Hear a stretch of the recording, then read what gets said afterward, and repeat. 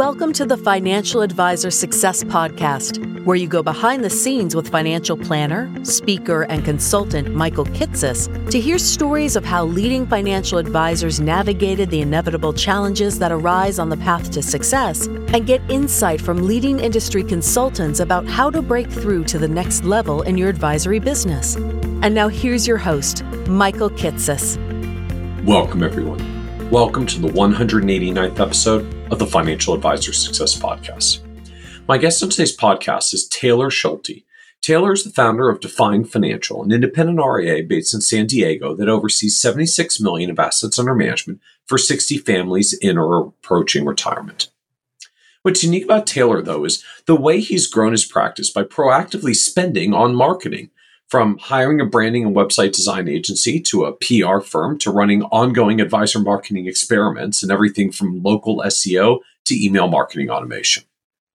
In this episode, we talk in depth about both the hits and the misses in marketing that Taylor has experienced along the way, from the initial $12,000 spend he invested into his original website that in retrospect wasn't focused enough to succeed, to the $24,000 he spent on a PR firm that was deemed valuable, but not something he continued. How Taylor figured out how to turn podcast listeners into clients, but only after 3 years of trying. And the way all his marketing results accelerated once he decided to narrow to a more focused target clientele to pursue, even though it meant firing his mother and his grandfather from being clients. Such that today, 75% of all of Taylor's new clients first reach out to him through his well-targeted website that speaks to his niche clientele. We also talk about Taylor's own evolution within the business, how he hit the wall at $250,000 of revenue and got stuck, unable to grow further, not because of his marketing, but his operations limitations. The way he got through the blocking point by hiring an office manager to take over and focus on those operational aspects. The unique hiring process that Taylor used to find the ideal office manager, and the journal that Taylor now keeps to monitor what he should be doing and what he needs to start delegating.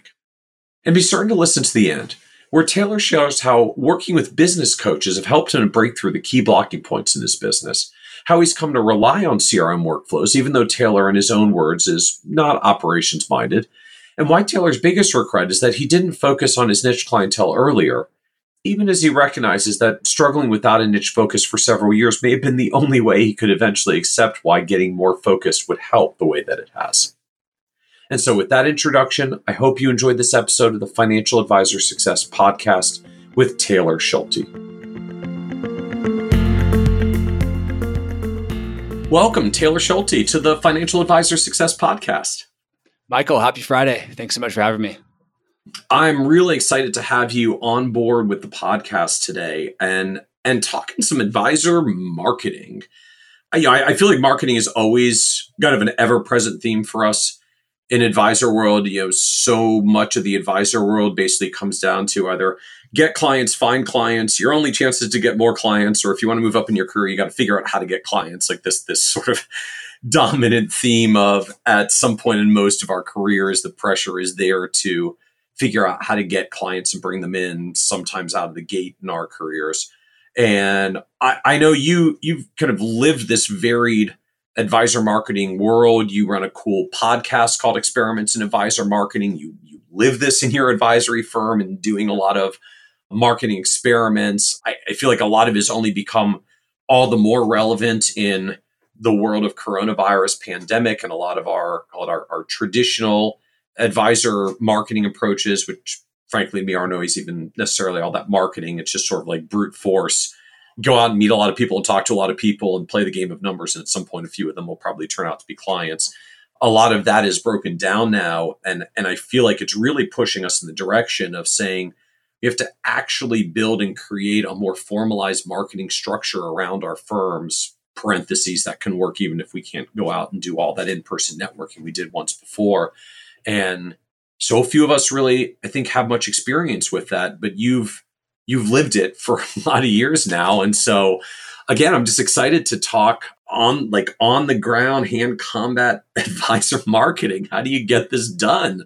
Yeah, well, fortunately, I really love this stuff. Like I have just a true passion for marketing. When some people are spending their Friday nights binging Netflix, I'll be reading nerdy marketing articles and digging into SEO, working on our websites and our processes. So like I truly love this stuff, which makes it, a lot of fun for me. And in turn, we have a lot of success with it. Well, very cool. So I think to get started, I'd love to just give everyone a bit of an understanding of your advisory firm, the business as it exists today. Like, what do you do? Who do you do it for?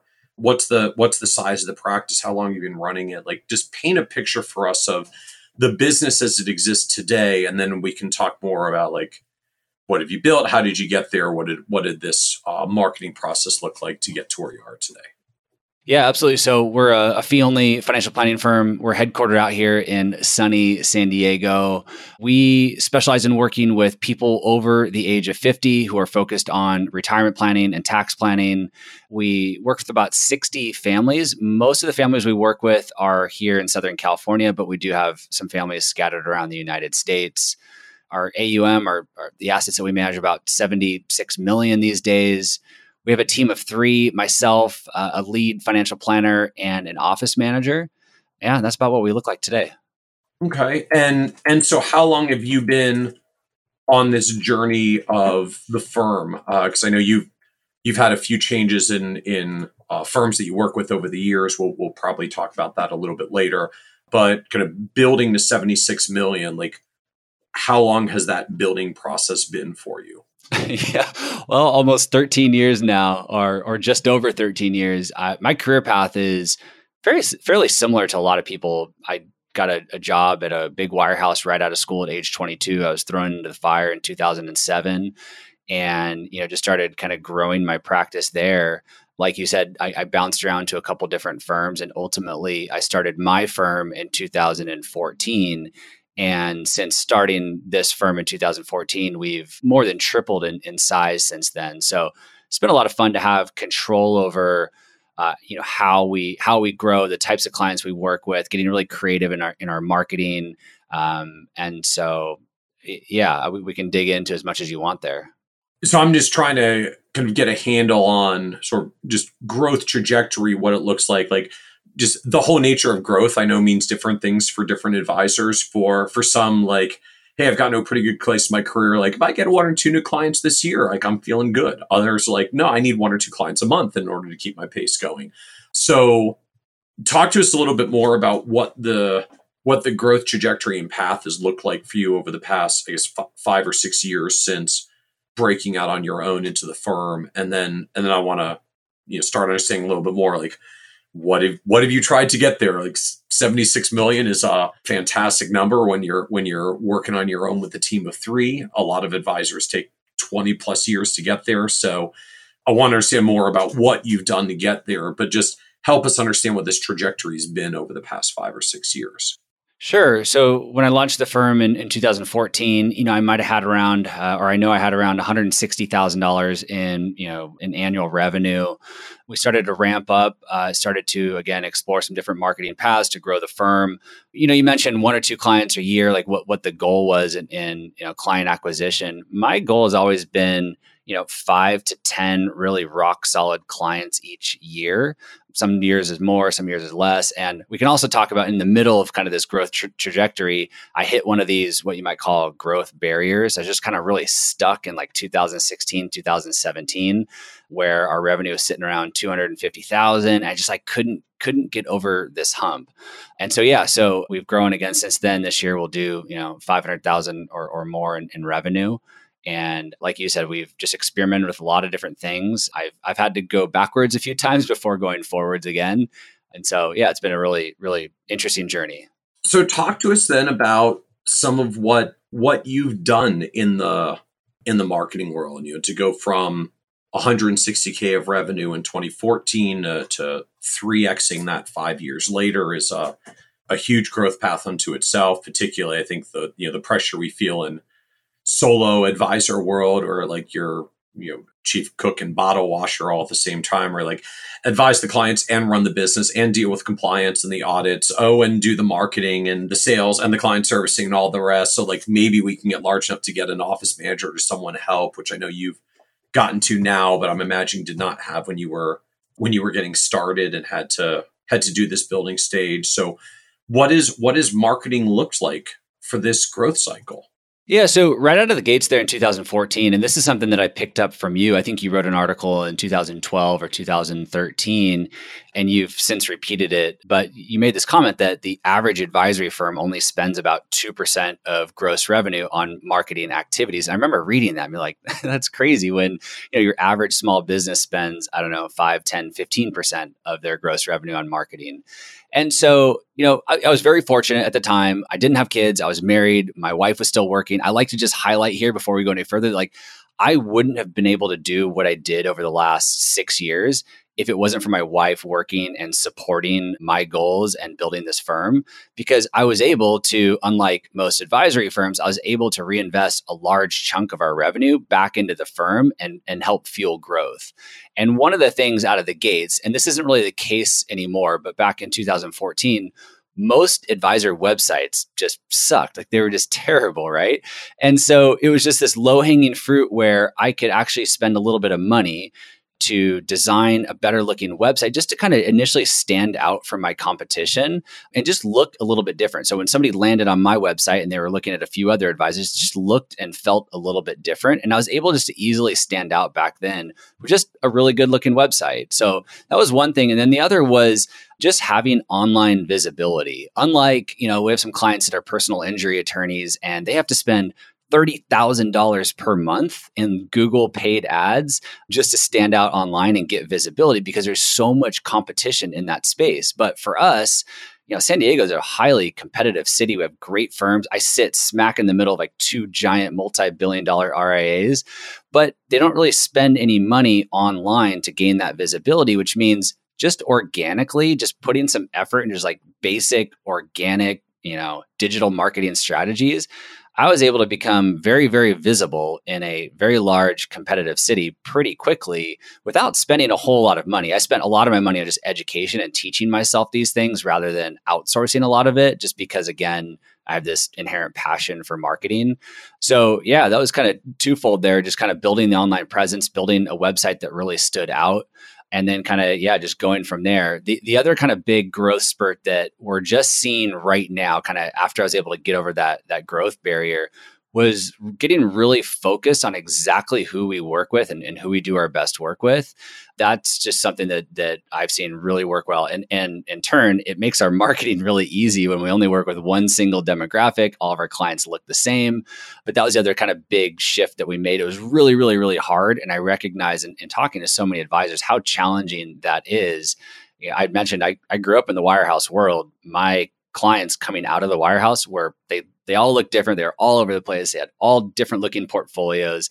I serviced them all differently. I was driving to their houses around town. Like it was a mess. So to get from there to where I'm at today has certainly taken a lot of work, but being able to just get really narrow and get really clear about who we do our best work with is working very, very well from a marketing perspective these days. All right. So I've got a lot of questions there, but I actually just want to start for a moment with the last point that you made around focusing in clients and kind of this distinction between what you're doing now. Like we work with those over age 50 who are gearing up for retirement. They need retirement and tax planning advice. And like, that's who we work with versus what it was like in the large firm world of having lots of different clients all over the place, sort of literally geographically, and just in terms of their life stage, their careers, their business needs, their advice needs, which I feel like gets amplified in the traditional way we get brought into the business. Like, here's a suite of products anybody you can find who's willing to buy any of these things from you as a prospect. And like the bigger the product quiver we get, the wider range of clients that we end up getting, versus this more focused approach that you've taken of saying, well, I just want to go after one particular group because it makes my marketing easier and so much more focused when I'm just going after one group and trying to be awesome at them. So the first thing I'm wondering is just like what led you to make that transition? Did you literally come at it from a marketing end of saying, geez, I just got to pick one of these or I can't figure out how to market to all of them? Or was there some other trigger for you to say, even though I've done it this way and I've accumulated a good sized client base and several $100,000 of revenue, I can't keep going unless I take fewer of these and get more focused? Yeah, it's a good question. So interestingly enough, I didn't come at it from a marketing angle. Like I never was able to wrap my head around getting really narrow and niching down, being able to help and make my marketing easier. It seems so obvious now, but that's just not what happened.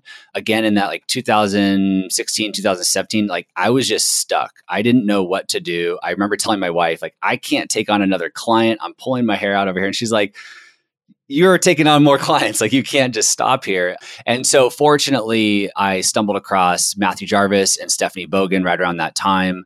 I was in the first cohort for the Limitless Advisor coaching program.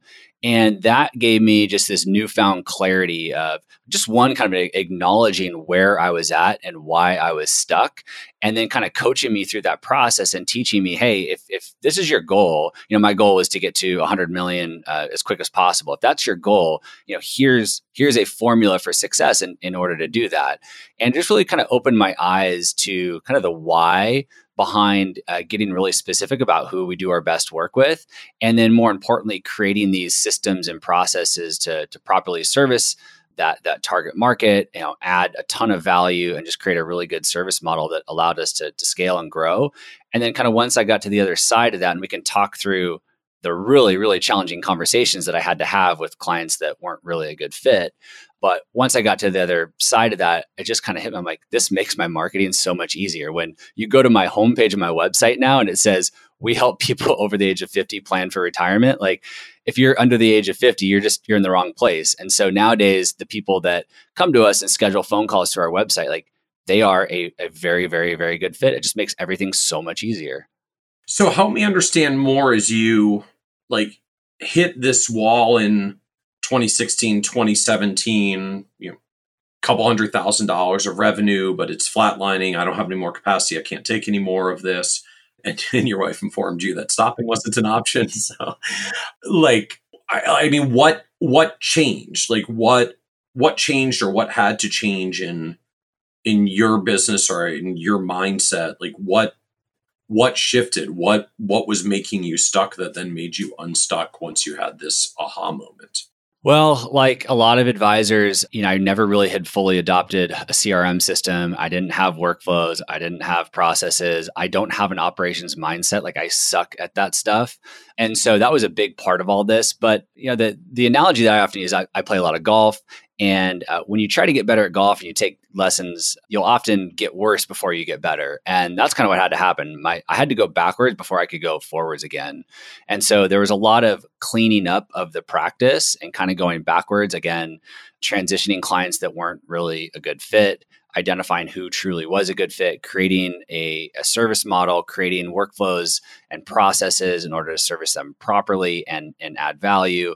And so just kind of going through this whole reorganization of the firm. And then the big one for me was taking the leap and hiring an office manager. Historically, I've been so bad at delegating. I'm your traditional, I want to do everything. Nobody can do it as good as me. And just kind of letting go of some of these things. And so just the reorganization, going backwards, transitioning out clients, getting really focused, hiring an office manager, and finally learning how to delegate.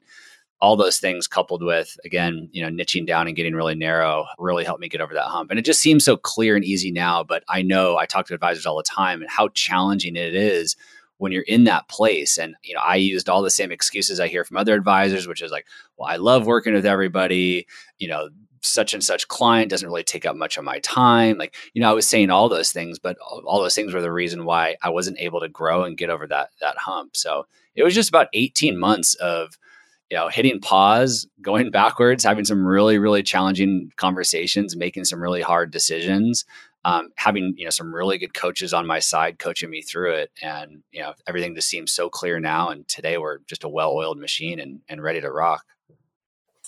So help me understand more of the hard decisions that you were facing. What were you working on that I guess like had to change or was hard to change, or you couldn't decide if you wanted to change? That's what made it a hard decision. Well, I think the hardest was, the clients, right? I started as an advisor at age 22. I had my parents as clients, my grandparents. I had my like mother's friends. Like any good wirehouse recruit, you brought your natural market list. Oh yeah. I started with mom's Rolodex and worked through that. And so my biggest fear in this was these people who have trusted me for a really long time, and working out a plan to transition them in order to free up the capacity to kind of take the firm where I wanted to go. So I mean, I literally had to go through a process of firing my own mother and firing my grandfather and firing my mother-in-law's. Did you literally have to fire your parents from the firm? I did. Not both of my parents, but I did. I had to go through a process of transitioning out my own grandfather, who was one of my first clients back in 2007. So it was those just really hard conversations. Like, I just hate letting people down. And so just that process was just a huge hurdle for me to get over. And so that was probably the hardest decision. It's also really hard to hire and find the right person. Again, I have a hard time delegating and letting go of things. I also have a hard time spending a lot of money on payroll. And so that was a really big decision in hiring Karen and bringing her on board. It was a year and a half ago now. But again, having really good coaches on my side and coaching me through that process, like, there's no way I could operate today without Karen. Like, she is the glue of our firm. But that was a big decision for me, to go and put that on our payroll was a big one. So first of all, like, just to be clear, why did mom have to be fired? Or I guess more generally, like, why did you have to fire this base of early clients? I mean, was this like just clients not sizable enough to service in your firm, people who weren't a fit for this? I want to focus on retirees over age 50. Why did you have to do all these client transitions? Yeah. So we drew a line in the sand. Again, as hard as that is, we drew a line in the sand. I said, we're going to focus on people over the age of 50, focus on retirement planning, $1 million or more, set a minimum fee of $7,500 per year.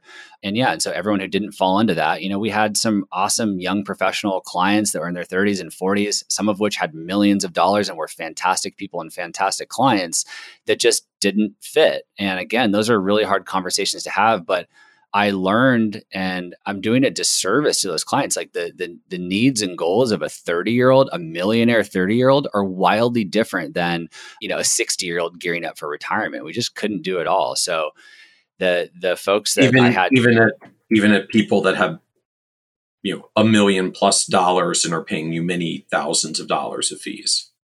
Totally. They have a totally different set of needs goals. My 30-year-old millionaire clients are, buying companies, selling companies. They're moving across the country. They're moving out of the country. They're getting married. Like, there's so many life changes happening.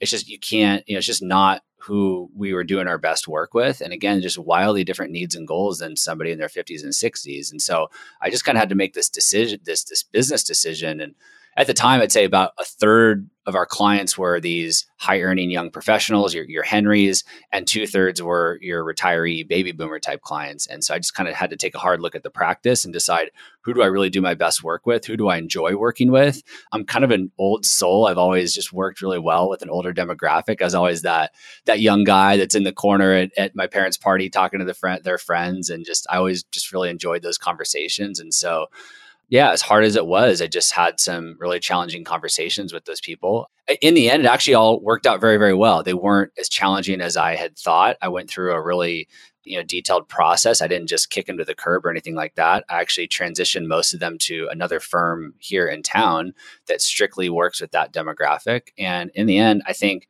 we're all in a better place. Like, they're getting better service. They have an advisor that specializes in their exact demographic, and I'm able to get really focused on who we work with. And out of curiosity, did you just like literally walk away from them and refer them out? Did you actually do this as like a partial business sale and sell off a portion of the client base? Like, how did you transition away from what it sounds like was a non-trivial amount of actual revenue on the table, particularly as you're staring down hiring and payroll? Yeah, so a few of these clients were very, very good clients, very profitable clients, and fit a certain demographic. And for those clients, we did sell them to another firm in town.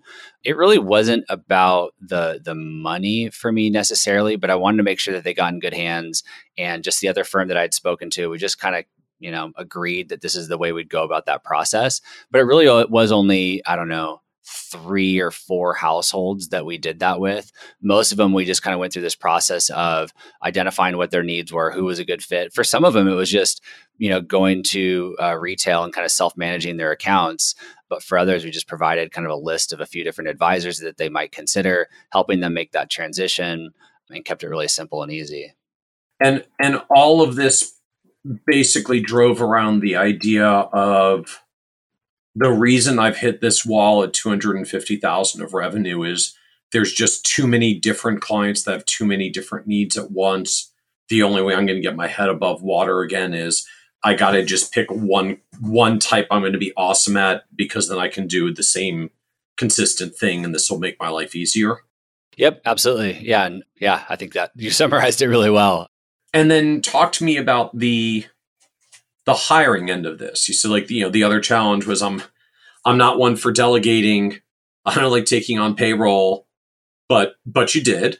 So what changed? What led to that change or transition? How did you get over that hump that is, I think, still a challenge for a lot of us? Yeah, I guess just knowing that if I wanted to reach certain goals, we were going to need somebody, in the firm to help with certain things. And I guess I was just learning that, taking note of the things that I'm really good at and that I enjoy doing, and how can I spend more of my time doing those things each and every day. There was just no other way around it other than to delegate.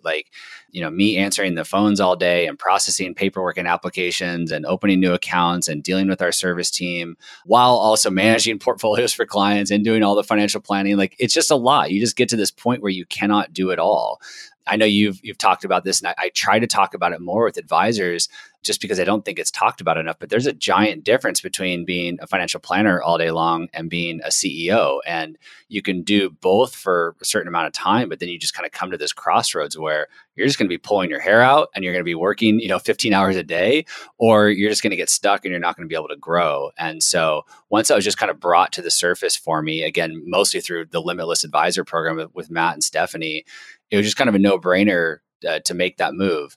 I will say, developing a hiring process is one of the things that really helped for me. And I'll just share something that worked really well for us. If anybody's out there looking to hire, whether it's a financial planner or an admin role, but we created a job description. I'm happy to share it, Michael, if you want to share it with everybody. But we created much like my website back in 2014 when everybody else's websites looked terrible, and I created one that looked very, very nice.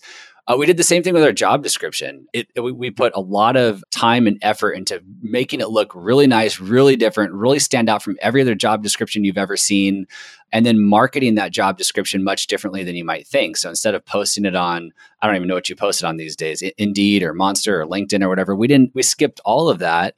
And we actually put the job description on Nextdoor. Nextdoor is that social media app for all the different neighborhoods. Yeah, for neighborhoods. Yeah. And so we kind of wrote a post and posted the description, or posted the job description as a PDF on Nextdoor. We had some people that we know share it in some different neighborhoods around San Diego.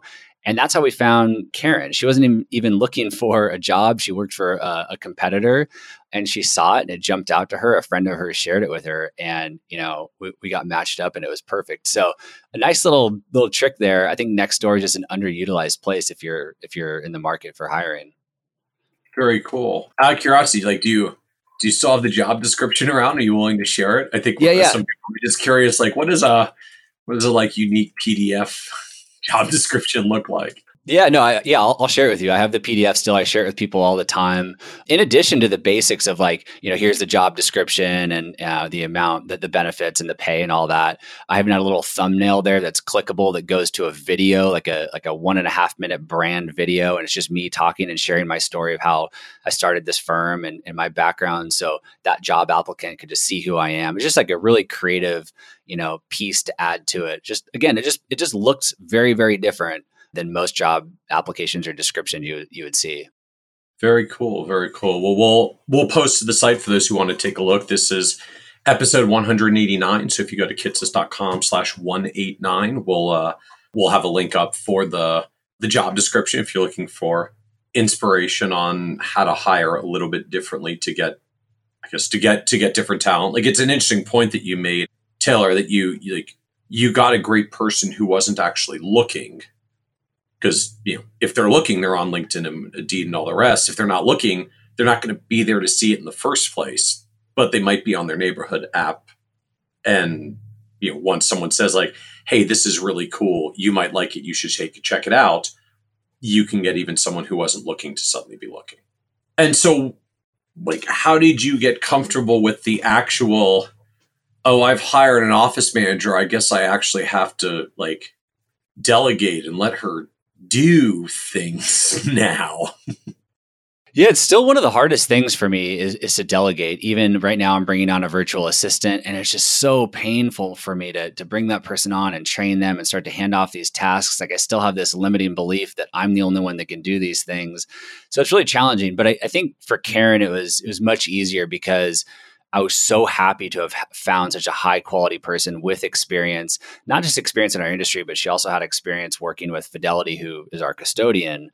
And I felt like I found this needle in a haystack, and I didn't want to lose her. So I had this motivation of making sure that she had enough work and she was energized and excited to come to work every day. She had stuff to do. I didn't want her sitting around, twiddling her thumbs. And so that was the motivation that I needed. If I'm going to pay this person, I want to keep this person, I better really invest time and energy and even money actually in some situations in order to keep her and delegate tasks to her. So yeah. So one of the things that we did in the very beginning was, and this came from Matthew Jarvis, I believe, and his team, is she went to, I sent and paid her to go to the Ritz-Carlton customer service training program as a way for her to develop her customer service skills and just work on herself. And it wasn't something that I forced her to go and do. I just asked her if it'd be something that she was interested in. And, she jumped up and went and did it. And so Ritz-Carlton has a training program for how you do the amazing customer service experience that they're known to do. Exactly. They have a whole playbook that they run inside their organization, and they share that with other people through this very expensive training program. I want to say it's $5,000 or $6,000 for a couple of days. Plus, you have to pay for the Ritz-Carlton hotel, of course.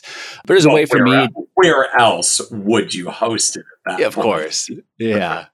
But just a way, again, to just invest in her and invest in the development of the office manager role. And, it was a big focus of mine the last kind of year or so, is to improve our client experience and customer service. And so, so just having her and knowing how high of a quality of a person she was and how lucky we were to have her is just motivation enough to make sure that we kept her and that I was delegating things to her.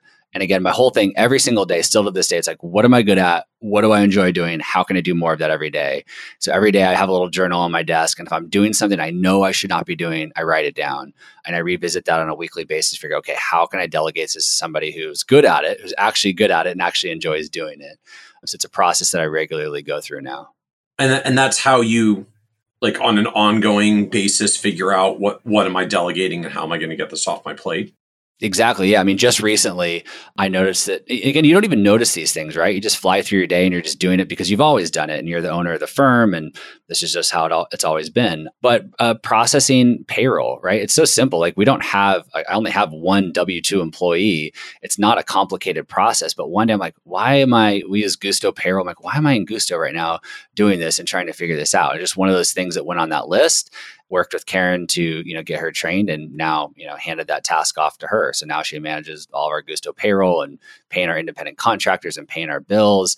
And now she's actually, in our QuickBooks and helping with our bookkeeper and taxes. So just little things that just, you don't think take up a lot of time. But for me, it's almost less about the time these days and more about the energy that I gain or lose from doing that task. Like, I just want to be doing the things that I'm good at and I really enjoy doing. I want to walk away with, energy, not being drained by this stuff.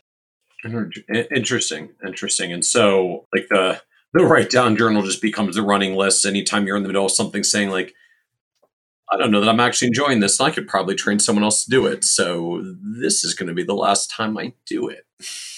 Yeah, it's a great exercise. It came from Stephanie Bogan. She uses this term, above the line or below the line. She's like, every time that you feel like you're below the line, meaning, you shouldn't be doing something or it's draining your energy, you're walking away with a headache, whatever it is, like, write it down. And on the flip side, anything that you enjoy doing, you're having so much fun with, again, energy gaining, like, write that down. And it's funny as you start to you start to notice a pattern in all these things, and just writing it down becomes real life. And again, just gives me the motivation I need to delegate. And I'm going to imagine it's one of those, like the more you do it, the more you do it. Like as you got used to letting go of some things, it kind of gets easier for the subsequent ones. Yeah, absolutely. But again, like I'll acknowledge it's still a weakness of mine. I have a hard time letting go of things. I'm kind of a control freak. I am a perfectionist in a lot of different ways, and just kind of getting over that somebody may not do it the exact way I want them to do it, but just helping us again reach our goals and stay focused on the things that I'm good at and I enjoy doing. And I think if everybody does that and stays in their lane on our team, like we're going to be much more successful. Our clients are going to benefit. They're going to get much better service, and it's just a better path, going forward. So talk to us a little bit more about this process that you said you had early on of like trying to build a good quality website, trying to get some visibility to get marketing going once you had gone out on your own. So I guess just starting even at the website, which I feel like is a pain for a lot of advisors. So did you literally build your own website and learn how to do that? Did you hire someone in order to do it? And if so, like who did you hire? Or how did you find a way to make a website that doesn't look like almost every other website that, as you noted, are usually not very differentiated or just look the same as everybody else? Yeah. So, I've made a lot of mistakes along the way. And that's why I started the Experiments in Advisor Marketing podcast. I wanted to share with everybody what's worked, what hasn't worked, what are the mistakes I've made, to hopefully, so others can learn from these mistakes. And I don't want to call this a mistake, but kind of knowing what I know now, I'm not sure I would do the same thing. But out of the gates in 2014, I hired a local kind of branding website agency, and I wrote them a check for $12,000 to help me bring this website and idea to life, to help kind of come up with the firm name and the logo and the color schemes and just everything, like this huge, massive branding package. And again, I just didn't really know any better. And, I was committed to spending money to grow the firm and do things a little bit differently. So out of the gates, I spent a lot of money to build the website. Since then, we've gone through a lot of different iterations. I've bounced around through a couple different agencies.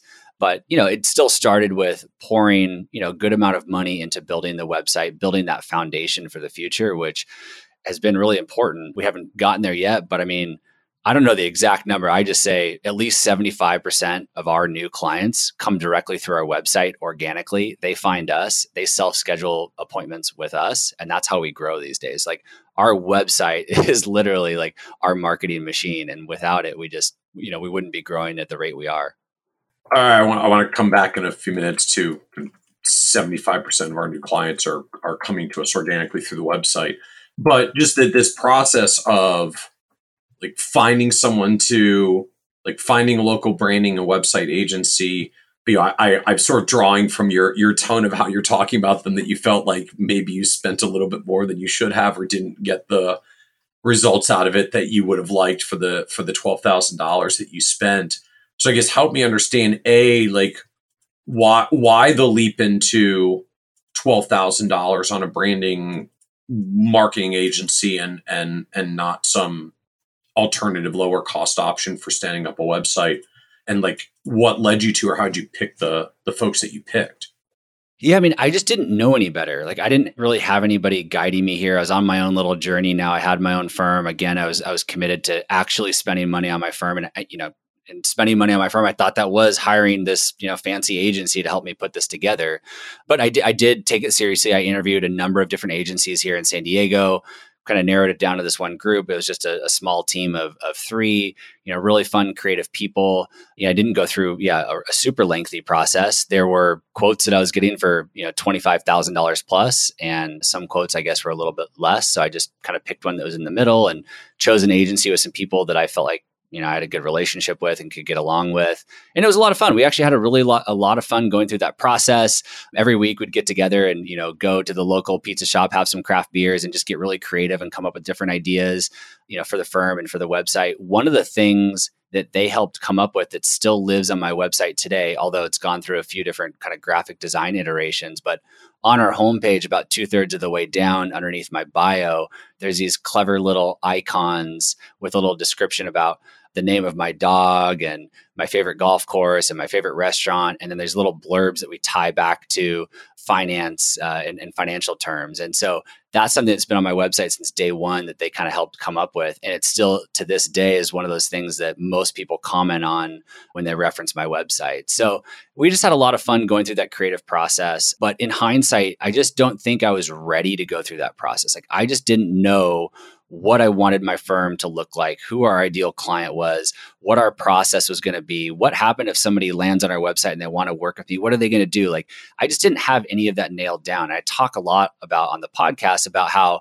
I think us advisors, we tend to get ahead of ourselves. We think like we have to go and I want to start a podcast. So I'm going to go spend $5,000 on a podcast launch package. That's another mistake that I made. I probably shouldn't have done that without, first recording a few episodes into a microphone, which costs, close to nothing when all of us have an iPhone in our pocket. And so that was just a mistake I made. I think I was just jumping ahead a little bit, thinking that money would maybe solve my problem or help me get to where I want to get. And in hindsight, it wasn't necessary. Now, today, gosh, I have no problem spending $12,000 on my website, knowing exactly what we needed to do, what our processes are, what exactly we want somebody to do when they land on our website. Like I'm so clear on all of that. I don't mind spending money, but I think I was just getting ahead of myself back then. It's an interesting distinction that, sometimes we're not happy with the results. So there's kind of this, almost literal, like I'm going to throw some money at this to try to solve it. At the end of the day, the real problem is we're not actually clear on where we're trying to get in the first place. And if we're not really clear on where we're trying to get, then the reality is throwing dollars at it usually doesn't really actually help solve the problem, because you'll hire an expert to come in and help you achieve whatever it is you're visioning. And the truth is you don't actually have clarity on what you're visioning. So they may not really know what it takes to get you there. But when you have the clarity, then going back and saying, hey, I want to spend on this or that, suddenly makes it so much easier and more straightforward, because now I actually know what I'm shooting for.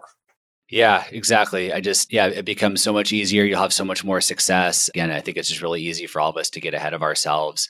I always say start. You have to do the hard work first. If starting a firm and building a website just seems really fun and easy and there's no friction at all and you're just having a good time, you're probably doing it all wrong. Like when you go and start your firm, build your website and build your initial marketing funnels and strategies, like it should be a lot of work. It should be really, really, really challenging. You should be working on those workflows and those processes and doing all the hard work behind the scenes first.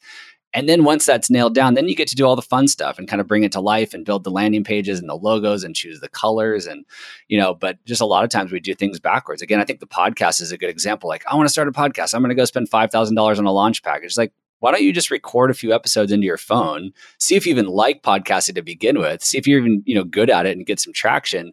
And then you can go and spend some money and, throw some gasoline on the fire. I feel like the fear for so many of us is like, I don't want to do it and put it out there and have it be crappy, have it be unprofessional. To me, part of the pressure, it's not just like, oh, I have an idea for a thing, so let's throw a bunch of money at it and do it. But I don't want to just do it and have it be not good and then have it not reflect well on me. I got to spend some money to make sure it's polished out of the gate. Is it just not a good way of thinking about it? I think that's fair. And I think that's fair for certain things. You don't have to go spend $12,000 to have a good looking website. My personal website, taylorschulte.com, I built for $200. I don't think you'd go there and say it looks unprofessional. It cost me $200 though. So you can, you can build something that looks nice, especially a website that's your storefront. I'm not saying to go spend $200, but you could probably spend a couple $1,000s and have something that looks really nice. But again, I just think you need to do the hard work first before, really bringing some of this stuff to life and really spending a lot of money on it. Money is not going to solve the problem for sure. And the hard work meaning find a way to try it and do it for a bit and make sure, see if it works, if you get any traction, if you like it, like whatever the marketing strategy is. And if it works and you like it and it's going well, by all means, like roll out the money and start spending and amplifying and scaling it up. Yeah. I mean, you see a lot of great content creators go the same path when they're exploring a new medium or whatnot. Like in the beginning, they're using their iPhone or using a cheap microphone or whatever it might be. Like it just doesn't look that great. But the content, as you know, matters more than anything. And so once they get rolling and they're like, all right, this is a channel I really want to pour some money into, take the next level, then they can do that. But I think a lot of us, again, I mean, going back to the podcast world, the first question I get from people is like, what equipment should I buy? And I'm like, do you have an iPhone in your pocket? Why don't we just start there? So yeah, I just think we have to be careful about some of the shiny objects out of the gate, really prove to ourselves that it's something we enjoy, something that we're good at, something that we can stay committed to before we go spend thousands of dollars on it.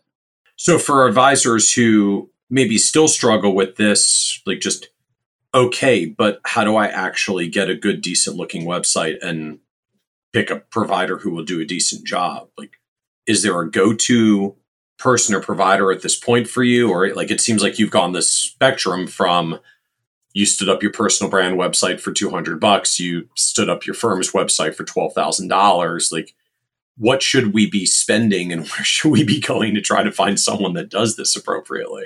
Sure. Yeah. So I work with a company out here in San Diego called Tiny Frog. So they took over from the last agency about 3 years ago. Candidly, if I add everything up that I've spent with Tiny Frog and the previous agency, I mean, I've spent over $50,000 on my website easily. I'm regularly spending a couple $1,000s here and there on little projects to improve, certain aspects of the website. Again, I have no problem investing in our website today with the clarity that we have. Tiny Frog is a great agency. I've looped them in with a ton of advisors around the country. They do a really good job. I don't want to quote them, but I feel like for $5,000 to $7,000, you can get a pretty good looking website up and running, get that really good foundation going, and then you can build from there. On the flip side, like I said, my personal website, I use a company called StudioPress. It's kind of a DIY service to build your own website. It's built on the Genesis framework, which you might know is just a really good framework and foundation for building a website. Really fast, really easy to use, really user friendly. So you basically install the Genesis framework on WordPress, pick a theme, pick a template, get that installed, and then you're kind of on your way. So you are kind of restricted to a certain theme, but for, again, a couple $100, like it looks pretty darn good and you save a lot of money. And so for a lot of us, like, we can just start there, build a good foundation, get clear on really what we're trying to do, and then, hire, additional experts from there.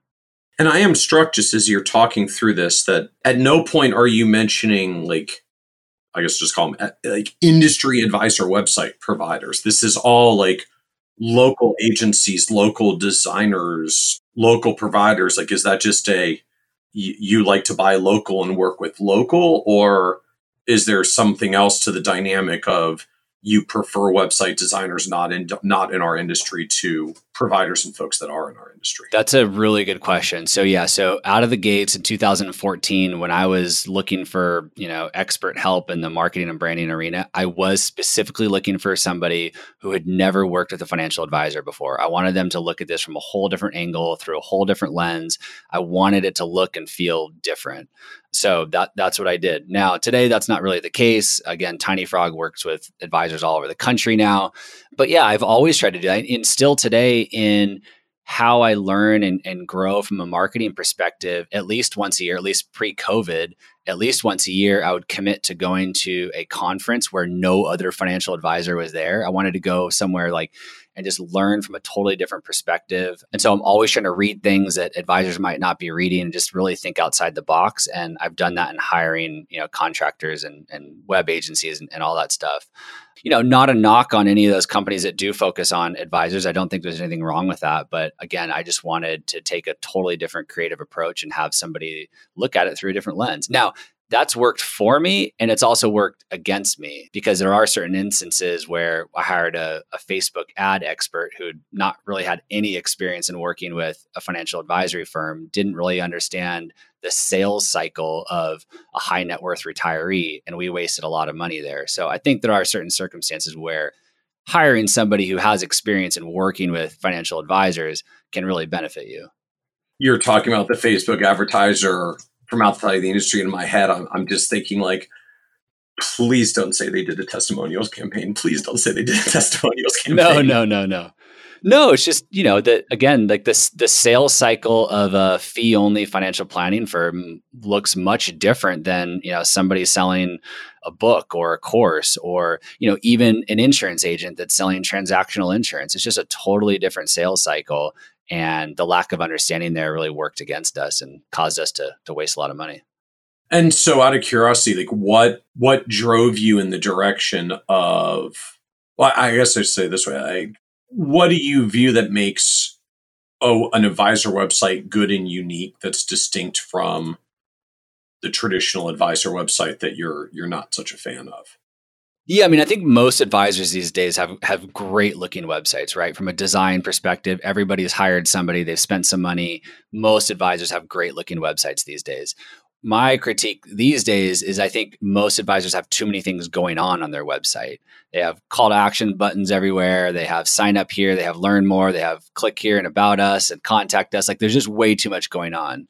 So nowadays, I think getting, again, really clear, I think one of the most wasted spaces on a website is the hero image area, which is that, when you go to a website, that very first, image that you see at the top and the content over the hero image, the hero text, like, that's the first thing that somebody is going to see. And it should be crystal clear. You've probably heard the statistic before, but a consumer might spend 5 to 7 seconds on your website before they hit the back button.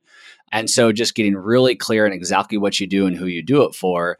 And then the rest of the homepage and the rest of the website, really cleaned up and really reducing the number of things that you want the consumer to do. And I talk a lot about how you could have the best marketing strategies in the world. You could have the most SEO optimized website in the world. You could have tens of thousands of people landing on your website.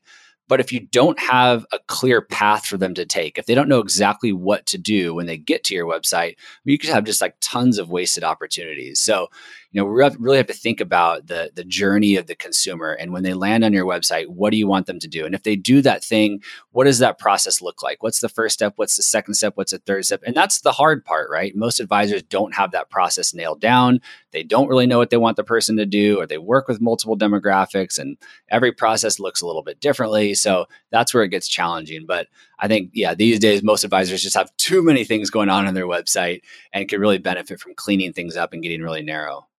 So now talk to us as well. You said early on, you kind of had this sort of two-step process of like, I got to build a good website so that if I can get people to show up, like they will see it, they will be interested, they will feel compelled to contact us. We'll have an opportunity for do business with them. So you put a big spend towards the design of the site and the brand. And then you said the second part was then you put a big focus on getting visibility so you could get found, or the website can get found. So talk to us more about the visibility stage. So as I think you noted earlier, even for some of us that put some time into our website or some kind of content we're marketing, whether a blog, podcast, ebook, whatever it is, we're not always great at actually getting the visibility and the distribution part to get it out there once we made the thing.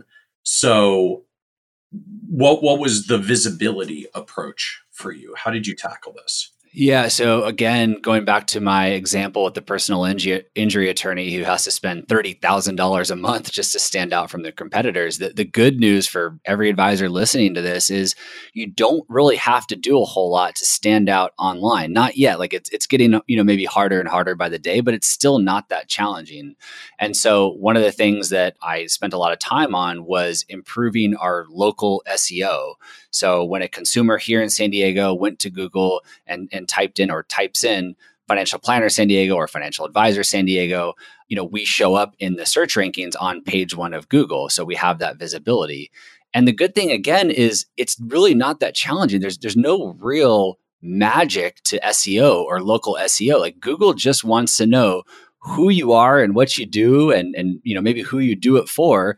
And Google gives us that playbook and they tell us what they want from us and how to help them connect the dots. It's just most advisors just fail to do that. So there's just some really, really basic things that you can do from an SEO level to tell Google what you're all about so that when a consumer goes to Google and says, I'm looking for a financial advisor in San Diego, your firm shows up. And again, I told you, I'm surrounded by very successful multi-billion-dollar firms that don't show up anywhere on page one or page two of Google. So it just didn't take long in order to gain that visibility.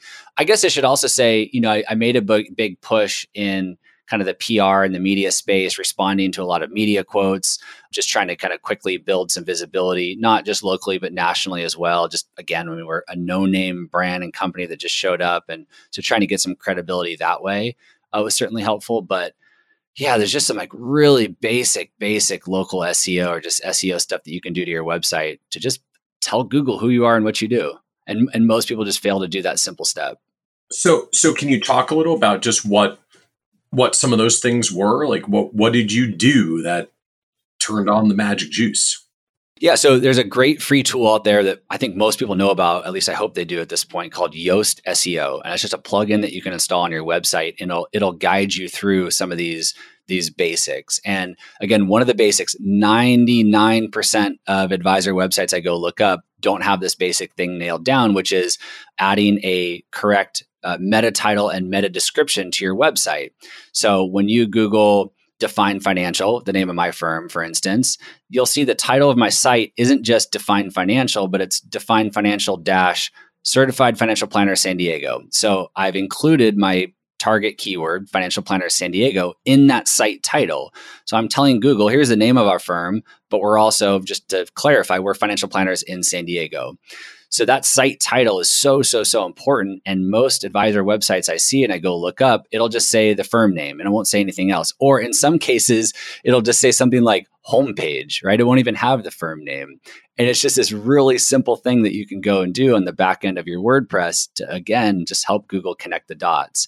And you can take it one. There, not even just sort of what you are, but you kind of worked in like, we're a fee-only financial planning firm in San Diego, because there are people who may literally type fee-only financial planner San Diego if that's what they're looking for. So, you want to own that for however many people type that in. It's a big city. You only need a few people to type it in and come to your website to actually get some good flow of clients. Yep, that's correct. Yeah, so you have that site title that you can manipulate, and then you have the description, the website description. They call it the meta description. And again, it's just a couple of sentences further explaining what you do and who you do it for, and trying to capture some of those keywords. And again, there's no like magic formula here. It's just, Google wants to know who we are, so that when a consumer is searching, they can put us there. Now, in a more competitive industry, there are some more challenges to work through and some more advanced, techniques you can take advantage of. But for us, like, it was just the really simple, basic SEO stuff that really worked well out of the gates. And like, the beauty of this is that when a consumer goes to Google and types in financial advisor San Diego, that means like they're actively looking for an advisor. They're going to Google on their own saying, I'm looking for a financial advisor in San Diego. And they see our website and they click on it. And then our website has a really clear journey for them to take. It just like, it makes it so much easier than me, spending money on Facebook ads, putting it in front of people that may or may not be looking for an advisor. And so I know through some research that about 200 people per month are going to Google here in San Diego, typing in financial advisor San Diego or financial planner San Diego or some iteration of that.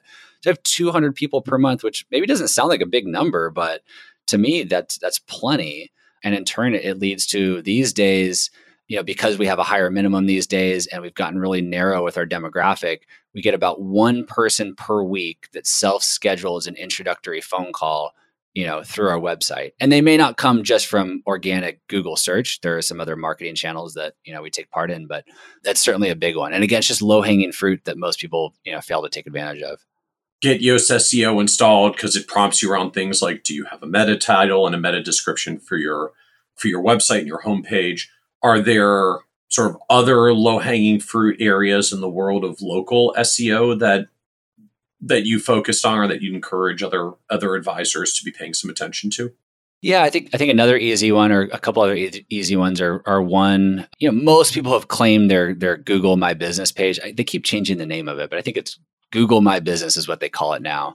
Claiming that page for your business and then optimizing that as well. So there's some different categories that you can choose for your business, and you can choose multiple categories, which most people don't know about. So you can put financial planner. You could also add financial advisor. You can also add investment consultant and a few other ones. So complete that Google My Business profile, add those keywords into there, Also, you can add images to your Google My Business profile. So take some nice pictures of your office, inside your office, outside your office, your team.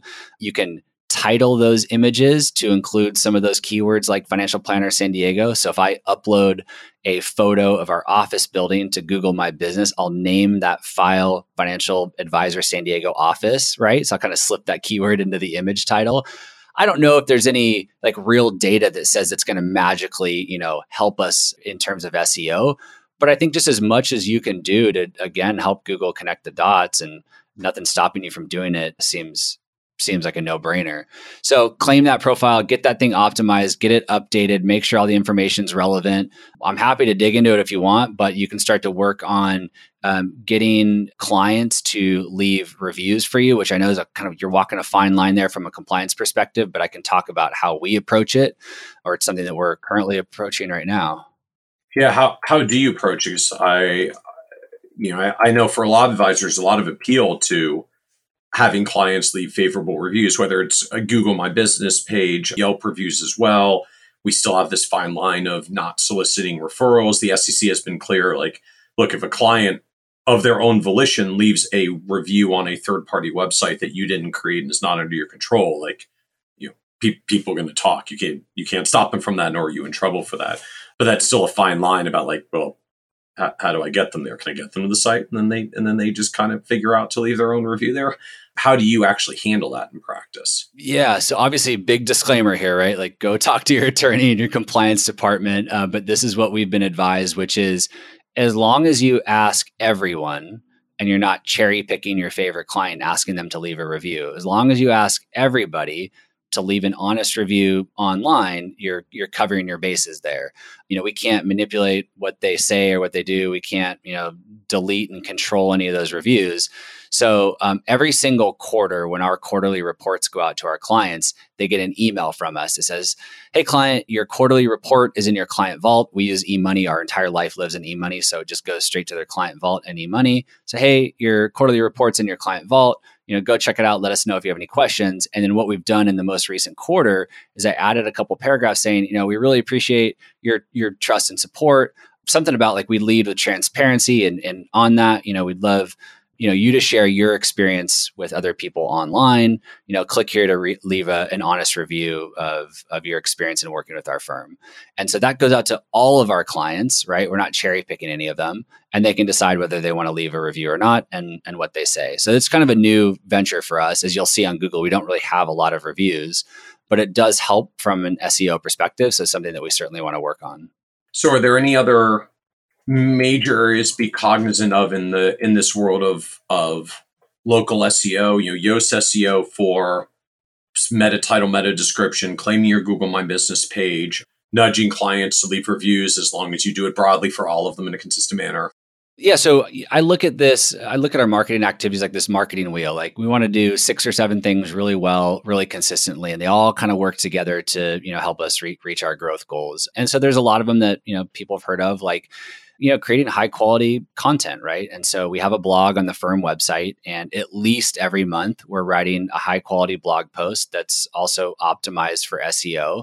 And so we're keeping that up to date, and that certainly helps. We have a few blog posts that rank very, very high for some very big keywords.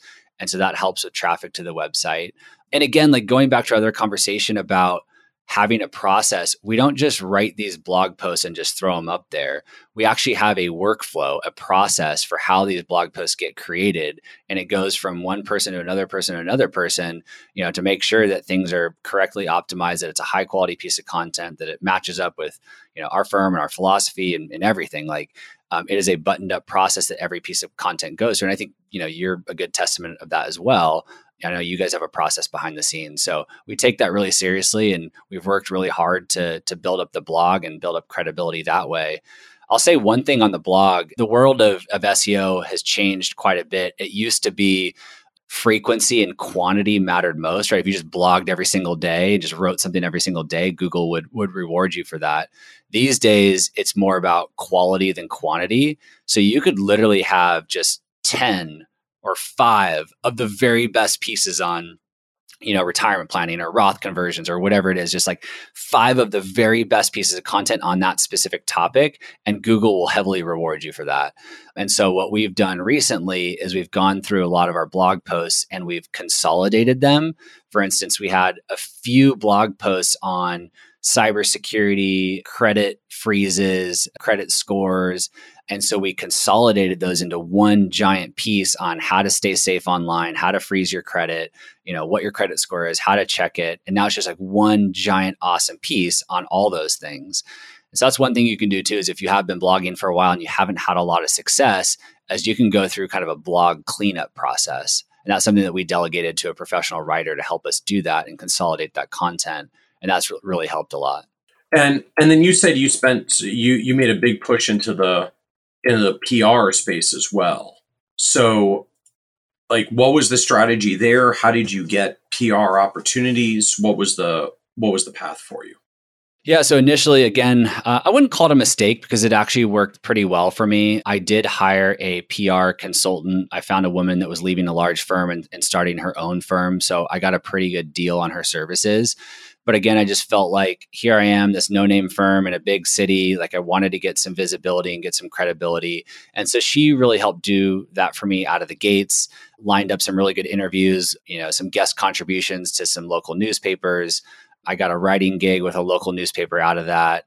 And, was able to build some relationships with journalists through that I still work with today. So again, I don't know that it was really necessary, but it definitely helped give me a head start out of the gates. I only used her for about 12 months. And then again, I kind of realized I can just do this on my own. I can reach out to reporters and, I can kind of pitch myself on to different, radio shows or podcasts or whatever else. But I did work with her for about 12 months. And then nowadays, I've got, a handful of journalists that I work with that will reach out. And so we're regularly trying to stay, up to date. One of the things that we have on our website is a press page. We try to keep that up to date. I think one of the worst things you could do is have a press page that hasn't been updated since 2017 or something. And so if you are going to have a press page, make sure it's something you keep updated. And so nowadays we just respond to media queries, from FPA, from NAPFA, from XYPN, and just try to kind of, stay online and get some visibility. So so it certainly has been helpful. Interesting. And so curious, like what did you spend and invest into a PR consultant as you were getting going? Yeah, I paid $2,000 per month for 12 months. And that's probably, a fraction of what you'd pay if you went to a professional PR firm. But again, I was lucky, found someone who was leaving a large firm, was willing to do it at, let's call it, a discounted rate. And I learned a lot about, a PR in the world of media and how it works and media training and how to prepare and how to talk to reporters. And so it was certainly really helpful. Did I need to go and spend $24,000 to do it? Probably not. But again, just one of the mistakes I made of thinking I could just go spend money on something to solve my problem.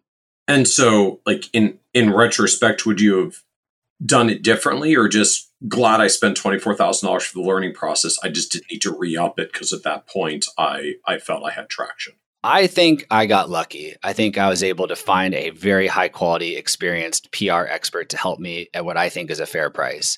But that's not easy to find. I think most people can benefit from doing this on their own.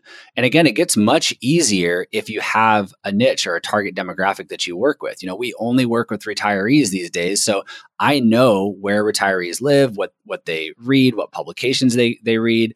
And so now I can kind of zone in on those publications, and it doesn't really, I don't need to be featured everywhere, right? Like I can write for Kiplinger. I've got a journalist that works with AARP. And so it just becomes much easier when you have a really narrow niche. But I think with all the opportunities out there, again, through what you guys have done with XYPN, the FPA has a media query service that a lot of people don't know about. You have to go through a little media training thing. I'm trying to blank on his name over there, but you have to do a media training thing with him. Ken Lewis. Yeah. Ken Lewis. Yep. And they send, a bunch of things every single day. So I think for the most part, I don't think hiring a PR agency is necessary. But after 12 months, I recognized we could just be managing this on our own and save some money and redirect that somewhere else. So you mentioned there are kind of even other marketing channels floating out there as well. So what else are you into from the marketing perspective at this point? You've talked about Good Anchor website, lots of local SEO that builds, you building some of the PR visibility and credibility. So what else is in the marketing quiver for you? Yeah. So 3 years ago, I launched a podcast. It was initially called Stay Wealthy San Diego, kind of a spin on the Ron Burgundy Stay Classy San Diego. So again, I was going after this kind of hyper local marketing strategy. I was interviewing. It was almost like a how I built this, but for local business owners and entrepreneurs. And again, this kind of falls back on, I just didn't really have a clear strategy. I just saw everyone else starting podcasts. So I thought I'd start a podcast, and I had a clever name that I dreamt of and just kind of went for it. I learned a lot by going through that process, in the world of podcasting, but I learned pretty quickly that it really wasn't serving me in any way other than my intellectual curiosity. I was able to, interview some really cool people, but it wasn't really supporting any of my goals. And so I'd say after about 12 months, I decided to get more clear and build a strategy around that podcast and reach a broader audience. So I chopped off San Diego. I rebranded the podcast as Stay Wealthy. And as we got more clear with our niche and exactly who we work with at my firm, I've started to cater the content directly to that person. So coming up with an actual avatar that we're speaking to and the content's created for just really fueled growth. So as soon as I got really crystal clear on who that avatar was and created content for that person and marketed the podcast, around those people, it just really started to blow up. I shared with you before we started the show, the Stay Wealthy podcast has now crept into the top 200 on iTunes for investing podcasts. We've built up just a really, really fun, engaged audience. It's been a lot of fun building that. It's interesting because a couple of months ago, I was interviewed on another industry podcast, and I was sharing with them how my Stay Wealthy podcast doesn't really generate any prospects for our firm, and that I'm just kind of giving away free information. And yes, it's growing, and yes, it's a top 200 podcast, and it's a lot of fun, but we weren't really getting prospects from it. And so I changed a few things in the last couple months. I think just in the last month, we've had 8 potential clients come directly from the podcast. So I've learned some things there, in the marketing space I'm happy to share, but that podcast is certainly one of our marketing spokes in our wheel, along with a few other things that we can dig into. So I'm very curious, like what did you do to turn just podcast listener into someone that's actually reaching out to do business? Yeah. So here's the thing, we think that everybody knows what we do, that we're a financial advisor, that we're taking on new clients. Like we just think that people would assume that, but they don't. And so you have to draw this stuff in crayon for people and say, I am a financial advisor. I am taking on new clients, or I'm taking on 10 more clients this year, whatever it is. We work with people over the age of 50, focus on planning for retirement, that have $1 million or more in investable assets. Like you have to draw the stuff in crayon for people and then tell them exactly what you want them to do. We've designed a free retirement checkup. You can go to definefinancial.com, click on the purple button and learn more. And so just getting really clear, drawing that in crayon for them, telling them exactly what I do and who we do it for, and giving them, an action plan, just really, got people out of their seats to actually take action. They heard things like, oh, I didn't know you were taking on new clients, or I didn't know you were a financial advisor. I know you used to be a financial advisor. And so sometimes we just make these assumptions. And so we just have to be really clear with that and do it in an authentic, non-salesy way either, right? Like I don't want to turn people away by doing that. Roger Whitney does a fantastic job at this. He kind of works it into his disclaimer, which I love. It's like, hey, talk to your trusted advisors before you take action. If you don't have one, I'm a financial advisor. And he kind of works it in really, really cleverly there. But, we have to, again, kind of draw in crayon for people and make sure that they know what we do and who we do it for. So that's really helped a lot. And I am just wondering, like, how are you getting them to the action point, or where are you telling them to go? Because I know the challenge for a lot of advisors that are doing podcasting is just, the cool thing about it is that it's this audio medium that people can listen to wherever they are. I know for our podcast, at least the primary channels are commuting to work, exercising, walking the dog, mowing the lawn, and cooking dinner. Like those are the 5 primary places that people tend to listen to us.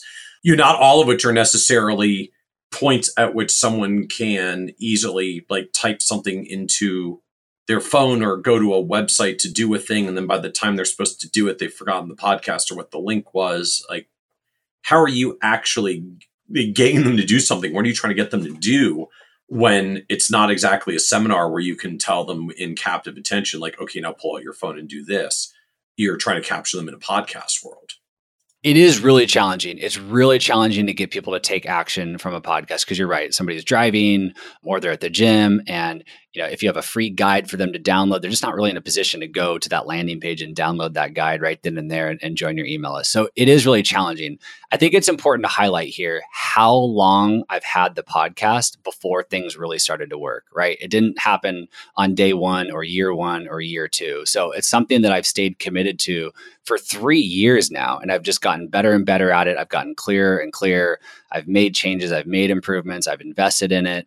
I've hired people to help me with it, consultants and all that. So I think it's important just to note that these things take a long time. Again, people like our good friend Roger Whitney, I don't know how long he's been doing it, 6, 7, 8 years. So it does take time to build that trust with somebody. And then when, again, you're regularly being clear about you taking on clients and what that looks like and who you do your best work with and giving them that action, you kind of just say that over and over again. When somebody's ready for something and they're ready to make a move, hopefully you're just the first person that they think of. But yeah, it is a challenge for sure, which again is it's just one of our marketing spokes. I don't rely on the podcast to feed prospective clients to our firm.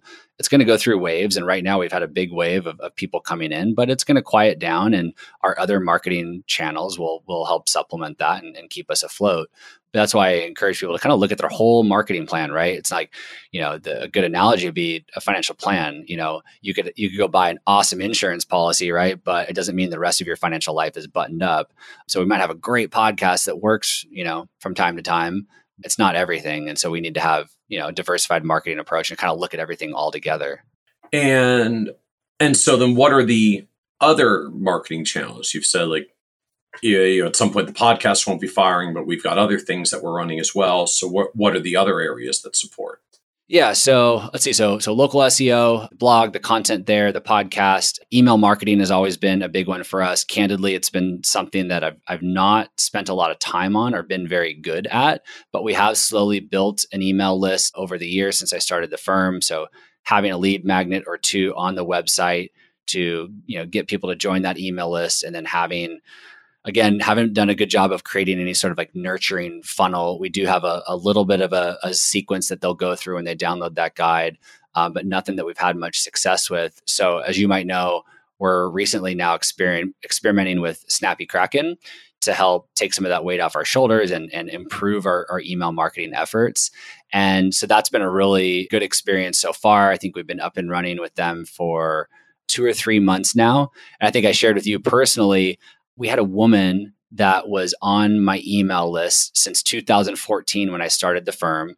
She has read every single blog post. She's read every single email, but she's never taken action.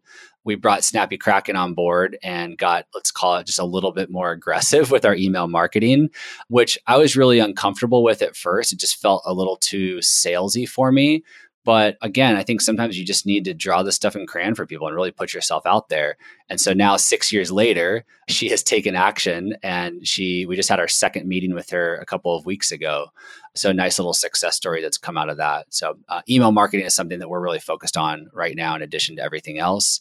On that, we've also taken the next step with Snappy Kraken, and we've engaged them for social media advertising. So we're pouring $500 a month starting to start to put some Facebook ads out there to try to get people into these email funnels. For those who aren't familiar, can you describe Snappy Kraken, what they do, what they do for you? Yeah, so they're what we'd call an email marketing automation service. I like to just highlight that I don't expect Snappy or a service like Snappy to generate leads for our firm.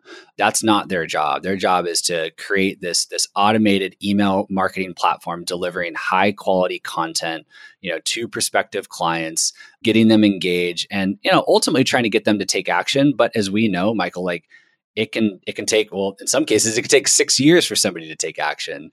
And so Snappy will handle all of that for you. They'll write all of the content, all the emails.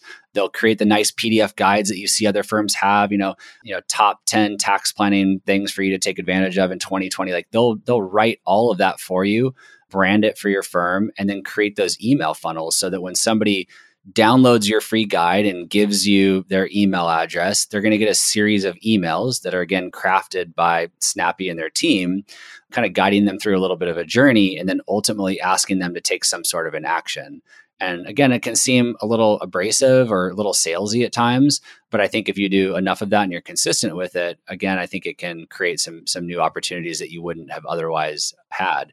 And it's just something that we're just too kind of soft with our email marketing, thinking, oh, we'll just put really good information in front of people on a consistent basis. And if they want to work with us, they know where to find us. And it just didn't really work until we started getting a little bit more serious. And when you say like you don't expect them to create leads, like it's not that you're not expecting to get new client business from this. It sounds like the point is just you still take it on yourself to have a good website and podcast and other things that like make people show up on your site the first time so that they can hit a button and get onto the email list that Snappy Kraken administers. Snappy Kraken's job is then to take and manage this email list and what's being sent to them so that eventually this lead that you initially put into this funnel moves through a funnel and becomes a prospect meeting at some point in a few months or 6 years, as the case may be. Yeah, I mean, it all hinges on us, right? I mean, we know that a potential client isn't just going to read an email and schedule a phone call and become a client, right? They're going to do additional research and due diligence. They're going to come to our website. They're going to look at what our process is. They're going to look at who we work with. They're going to get a feel for who we are. They might read some blog posts. They might listen to the podcast. Like there's going to be a lot of different touches before they actually reach out to our firm in most cases. And so, yeah, Snappy's, job is to just create really high quality, informative content, try to get people to take some action, but ultimately it does hinge on us to create a good experience for somebody. And so it just goes back to, again, like having that process nailed down so that when we have somebody that gets into our email marketing automation service through Snappy, everything else is buttoned up. Like if somebody wants to take action, it's a really clear path for them. At the end of every single email from Snappy, it's customized to say, click here to get a free retirement checkup. And they click there and it goes to a landing page that we built. Snappy didn't build it. We built it. That takes them through the exact step-by-step process for how they can evaluate our firm and potentially become a client. If we didn't have that, I don't know how much success we'd have, and it wouldn't be Snappy's fault, that's for sure.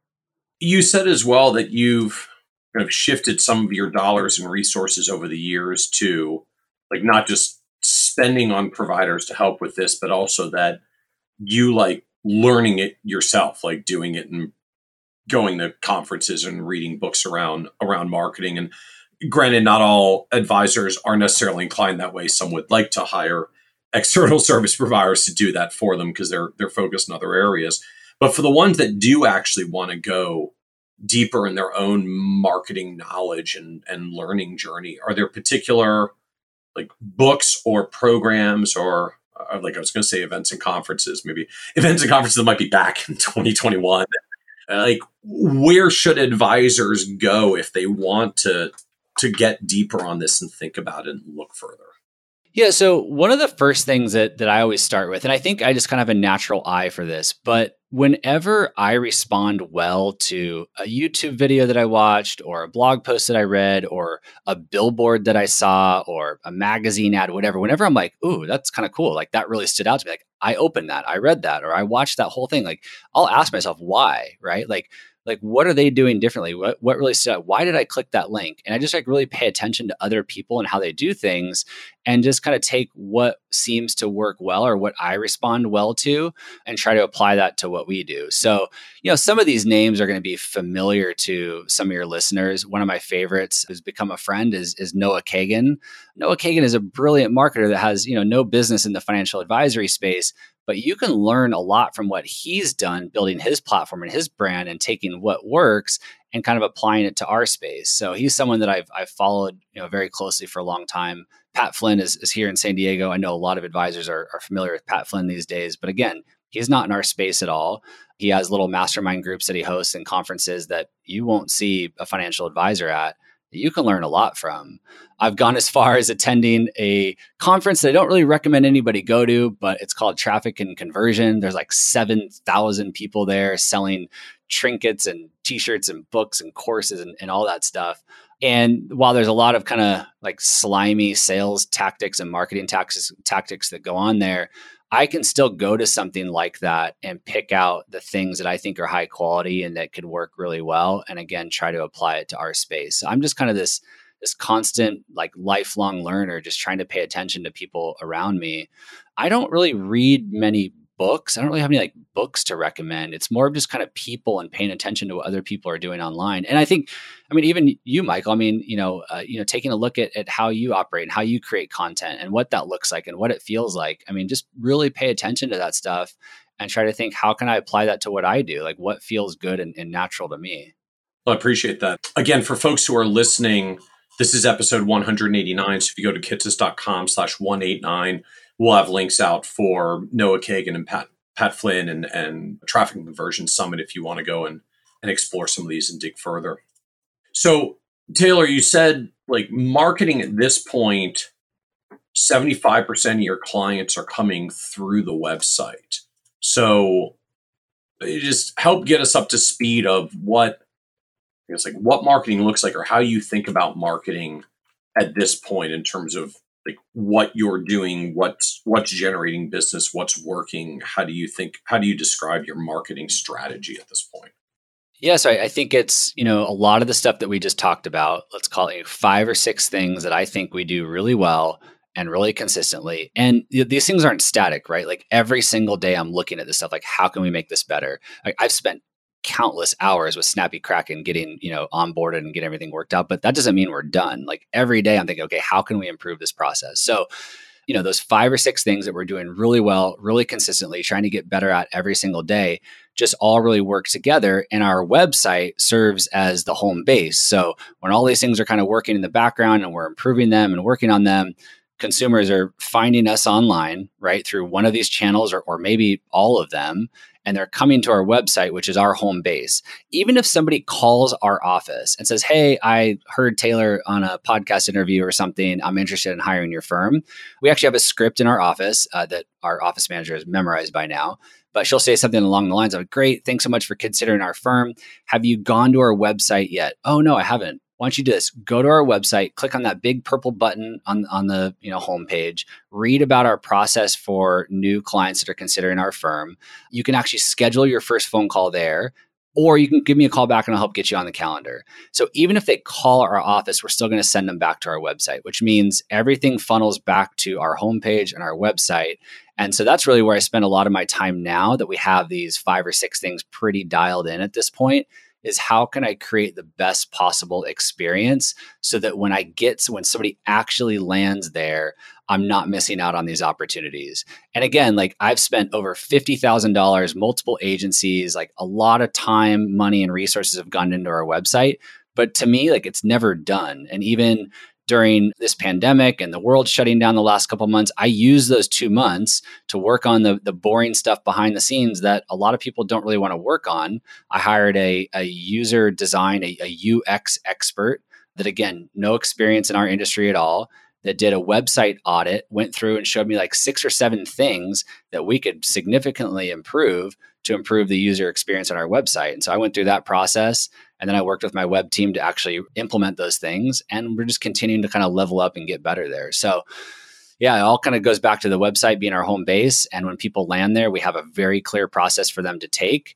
And yeah, it's the journey has become easier and easier. And so I've got to ask, like now that you're $50,000+ into the website, like tips on what we can do if we don't want to spend $50,000 on the journey to try to get to where you are. There's some, learning lesson shortcuts at this point of where to focus time or energy to make the journey a little more expeditious for whoever comes next. Yeah. Again, I think simpler is better, right? You can have a lot of things on internal pages and landing pages and you can have a lot of fun there, but I think, for the most part, everyone's going to visit your homepage, right? The homepage is going to be the most visited page. And so again, getting really simple and really clear, we want to have, for me, like one single call to action, one thing for somebody to do. There's just too many advisors out there that have 5, 6, 10 different things they want the consumer to do. And then they're just paralyzed when they land on that website. So it all goes back to identifying exactly what you do and who you do it for, writing that in giant letters over the hero image, having a prominent call to action that follows the user around. You'll see ours is in the menu that kind of sticks with the user as they scroll down. And it's a totally different color than everything else on our website. So it really stands out.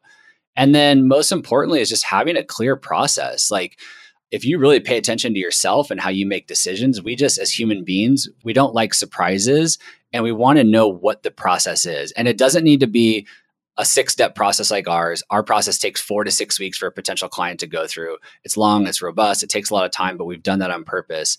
But at minimum, like, if somebody's on your website and they want to work with you, give them some information about what that looks like and what step 1, step 2, and step 3 is. One of the mistakes I see a lot of people make is a lot of advisors now have adopted online calendar tools, right? Like Calendly or Acuity. And what they'll do is they'll just put this call to action button front and center on their website that says schedule a call with me. And someone will click that button and it'll go directly to your calendar, right? And there's this middle step where I think most people should have a landing page that explains a little bit more about what that process looks like, what they can expect, what that first step is. If that first step goes well, here's the second step. We even include an FAQ, some frequently asked questions. We try to get ahead of everything that they might be thinking or wondering, so that when we have that 15-minute phone call with them, we can really focus on just learning and listening and identifying if they're a potential fit or not. I just think having that landing page and getting really clear about that can make a world of a difference, rather than sending somebody straight from your homepage straight to scheduling a phone call with you. Interesting. All just built around this recognition, like as you said, when there's several hundred people a month searching for fee-only financial planner in San Diego, like, you just have to make these tweaks connect with 1 or 2 more people who are like, oh, that extra page was helpful, I'm going to follow through now and actually do that call. 1 or 2 more a month is suddenly like 10 or 20 new prospects for the year. Like, that material can move your business just like by making those small incremental improvements to nudge people forward in the process. Yeah, and it works the other way too, where it doesn't happen anymore. We don't get people scheduling phone calls that aren't a good fit for our firm, because we have these things in place to kind of weed them out. They kind of self-weed themselves out by going through that landing page and reading a little bit more about what we're about and what our process looks like and some of the frequently asked questions. So when they actually go to schedule a phone call, they're already, they have all the information. Most of their questions have already been answered. So in 2017, I've shared these numbers before. In 2017, we had over 100 people schedule introductory phone calls through our website. So over 100 people, so about 2 a week, would schedule phone calls with us. But I think something like only 12% of those actually became clients. And so nowadays, we only get about 1 per week, or about 50 per year. So we've been able to kind of weed those people out. And so that's why I think having that landing page can be really important, making sure you're not wasting your time or wasting their time, giving them a little bit more information, preventing somebody from, on a Saturday night, just randomly scheduling a phone call with you, making it a little bit too easy for them. So adding some friction to the process can be beneficial. And what does the conversion rate now look like when you're getting these 50 more focused?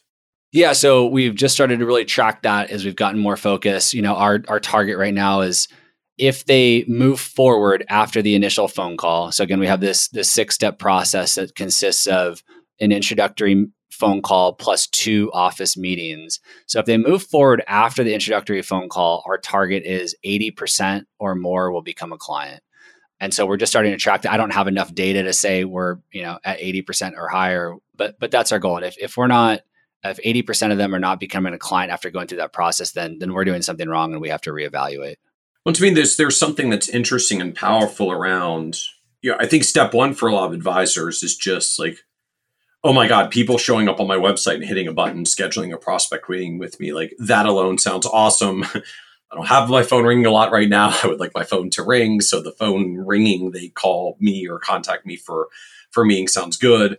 But then, as you've noted, like, if you get that going and suddenly you find you're spending a lot of time with people who aren't qualified. You just, when you lop off 50 prospect calls a year that weren't actually really a good fit, that take 15 or 20 minutes for the call and 10 or 15 minutes for prep time, and probably cost you another 10 or 15 minutes of just sort of the mental switching of dealing with that. And you start adding it up, like you probably cost yourself 40 hours of productivity through the year by needing to switch off and do that. Like that's a week, right? It's like you make your marketing a little bit more focused, you get a week of vacation back. I just, like, to me, it gets really powerful. We don't often think about how much time we waste with people who just flat out aren't a fit, right? I'm not talking about hey, they were a good prospect, but they unfortunately said no. Like, you won't necessarily have 100% close rate, nor do I think you want 100% close rate, because if it's that high, you're probably not stretching yourself enough. You're charging too little, or you're giving yourself too many grapefruits.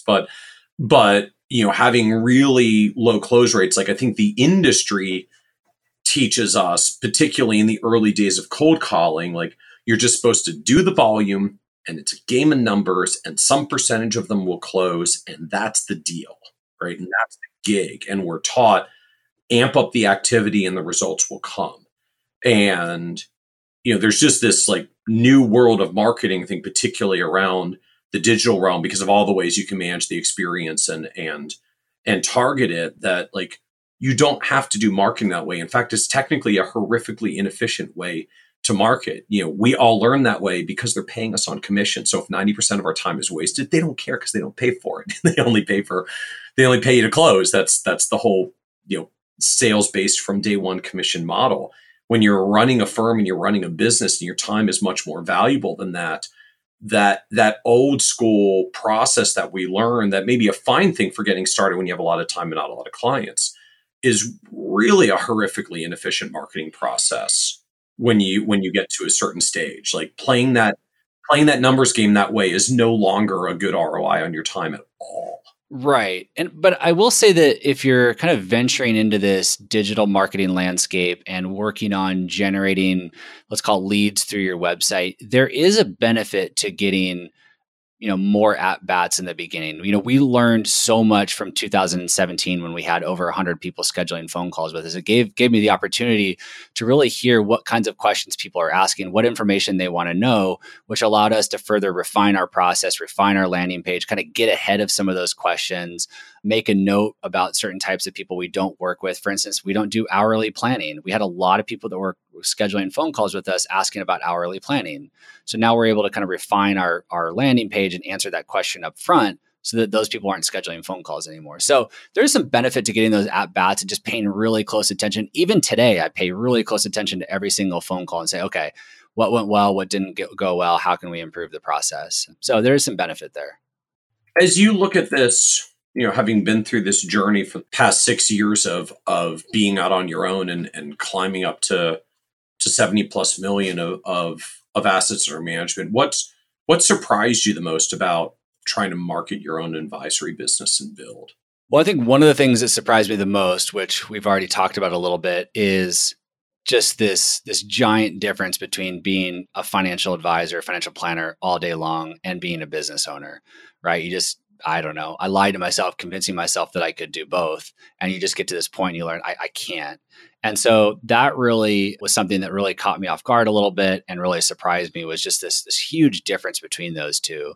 In terms of marketing, I think, I'm not going to say it surprised me, but I think what I've learned most is that the more personal and vulnerable you can be, the better your results are. I mean, just some of the most engagement we've had are about like emails I've sent out talking about my 3-year-old son having his gallbladder removed, or the morning of my wife was induced with our second son, and I was doing a podcast episode, ironically, on 529 plans and college savings. And so the morning we're going to the hospital, I recorded the podcast episode at like 5 a.m. And I talked about us going to the hospital in a little bit, just got really personal and vulnerable. I think the more you can do that, I talked about those little icons on my homepage, talking about my French bulldog and my love of carne asada burritos and my favorite golf course. Like all those things work so well. And growing up in the wirehouse world and wearing a suit and tie every day and just being really buttoned up and afraid to be myself really, I think, worked against me. So the more you can just kind of dig deep and put yourself out there and get vulnerable and personal, the more success I think you're going to have.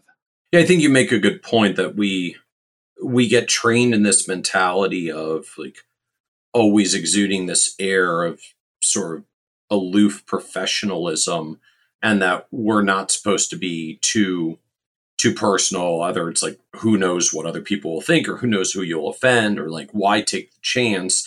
Let's just keep the professional veneer going. When, on the one hand, as you know, like people often connect the most with the personal part.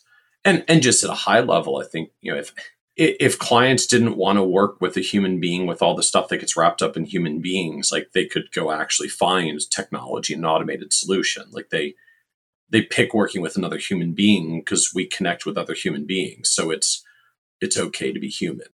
Yeah, I was always so afraid of what somebody might think. I don't know why. I mean, I don't know if it's just embedded in me, since I was born, or just some of the experience I had in the wirehouse world. But I was just always, I know for one thing, for a long time, I was hiding behind my age, right? I didn't want somebody to know that I was 24 years old or 32 years old or whatever. And so that was something that, I hid behind until, recently. I've just been very okay with sharing how old I am. Yeah, I like that was a striking one for me as well. Like similarly, I started straight out of college, was very self-conscious about my age, not having people know how old I was. It was even for a long time, like tried to not have much out there about when I graduated, so that people couldn't look up my graduation year and then realize like that I was still a 20 something. And like, I remember being focused on that. And I remember this point, like not that many years ago, when like someone asked me when I graduated, and my voice kind of caught, because that was something I wasn't really used to sharing and had usually kind of held back, and had like my brain had to go through this live processing of like, it's okay to say you graduated in 2000. That's now 18 years ago. I was about to turn 40. I was like, it doesn't have the same connotation. Like my head was still stuck in the 15 plus years ago. It was like, don't say when you graduated, because if they can count it was that many years ago on one hand, they're going to realize you haven't been doing this very long. And 15 to 20 years later, I realized like I was still carrying some of that baggage around of the fear of being perceived as too young when I was a young advisor. Yeah, I felt similar ways. I even, I forget the name of the document, the public document that consumers can look up their advisor and see their background, and I think it shows your last 10 years of work history. And on there for a long time, I worked for a frozen yogurt company. Like, I poured frozen yogurt, and the name of the company was Funny's Frozen Yogurt, and it was still on I was at your U4, your public thing. And I just couldn't wait for the year that, I crossed over and that would disappear from the database. So yeah, I hear you. So what was the low point on the journey for you? Oh gosh. I mean, I'm still experiencing low points. We talked a little bit before we started, just some of the challenges we've had this year. I think the biggest low point was feeling just, I know other advisors feel this way, just feeling so stuck in that 2016, 2017, like I just couldn't imagine like how I get over this hump. It just felt literally impossible. I just felt so stuck. I felt so out of control. My practice was so chaotic. Clients were all over the place. Everything was a mess. And I just couldn't wrap my head around how in the world I would get over this hump and, kind of reach my financial goals. I had so much pressure on myself. My wife was winding down in the corporate world, and a lot of, we were having kids, and just had this giant financial pressure on me to be successful and feed and take care of my family. And it just felt like it was all just kind of crashing down. And, again, just, worked really hard to get over that, and had some instrumental people in my life help me. Yeah. But, it's just, owning and operating a business, you're naturally always going to have these low points and these challenges. And we've had a couple of those this year. And I just try to keep my head down and just do the right thing, and know we're on a good path, and know that, this too shall pass. And so just, again, like what broke you through this? Like, I'm stuck and I can't even think about how to get over the hump? Like what was the breakthrough at the end of the day that changed it and said, now I can get through this? Yeah. And I've been through this a few times in my career. What I'm really good at is I'm really good at recognizing when I feel stuck or stagnant or I'm not growing. And I think a lot of people will just kind of settle with that feeling and they'll stay at the same, terrible job for 30 years. But I felt that way at the Wirehouse. I felt that way when I was at a couple of the independent firms. And I felt that way in 2016 and 17 when I just felt like stuck, like just things aren't working. And the one thing that I've always done consistently throughout my career is when I get that feeling and I know something's not working, I know I'm not on the right path, is that I don't let it drag me down. And I go out there and I try to find a solution. I put myself out there. And in some cases like this, I spent a lot of money on some great coaches to help me through it. So I don't know what else to say other than like I took action. I worked really, really hard.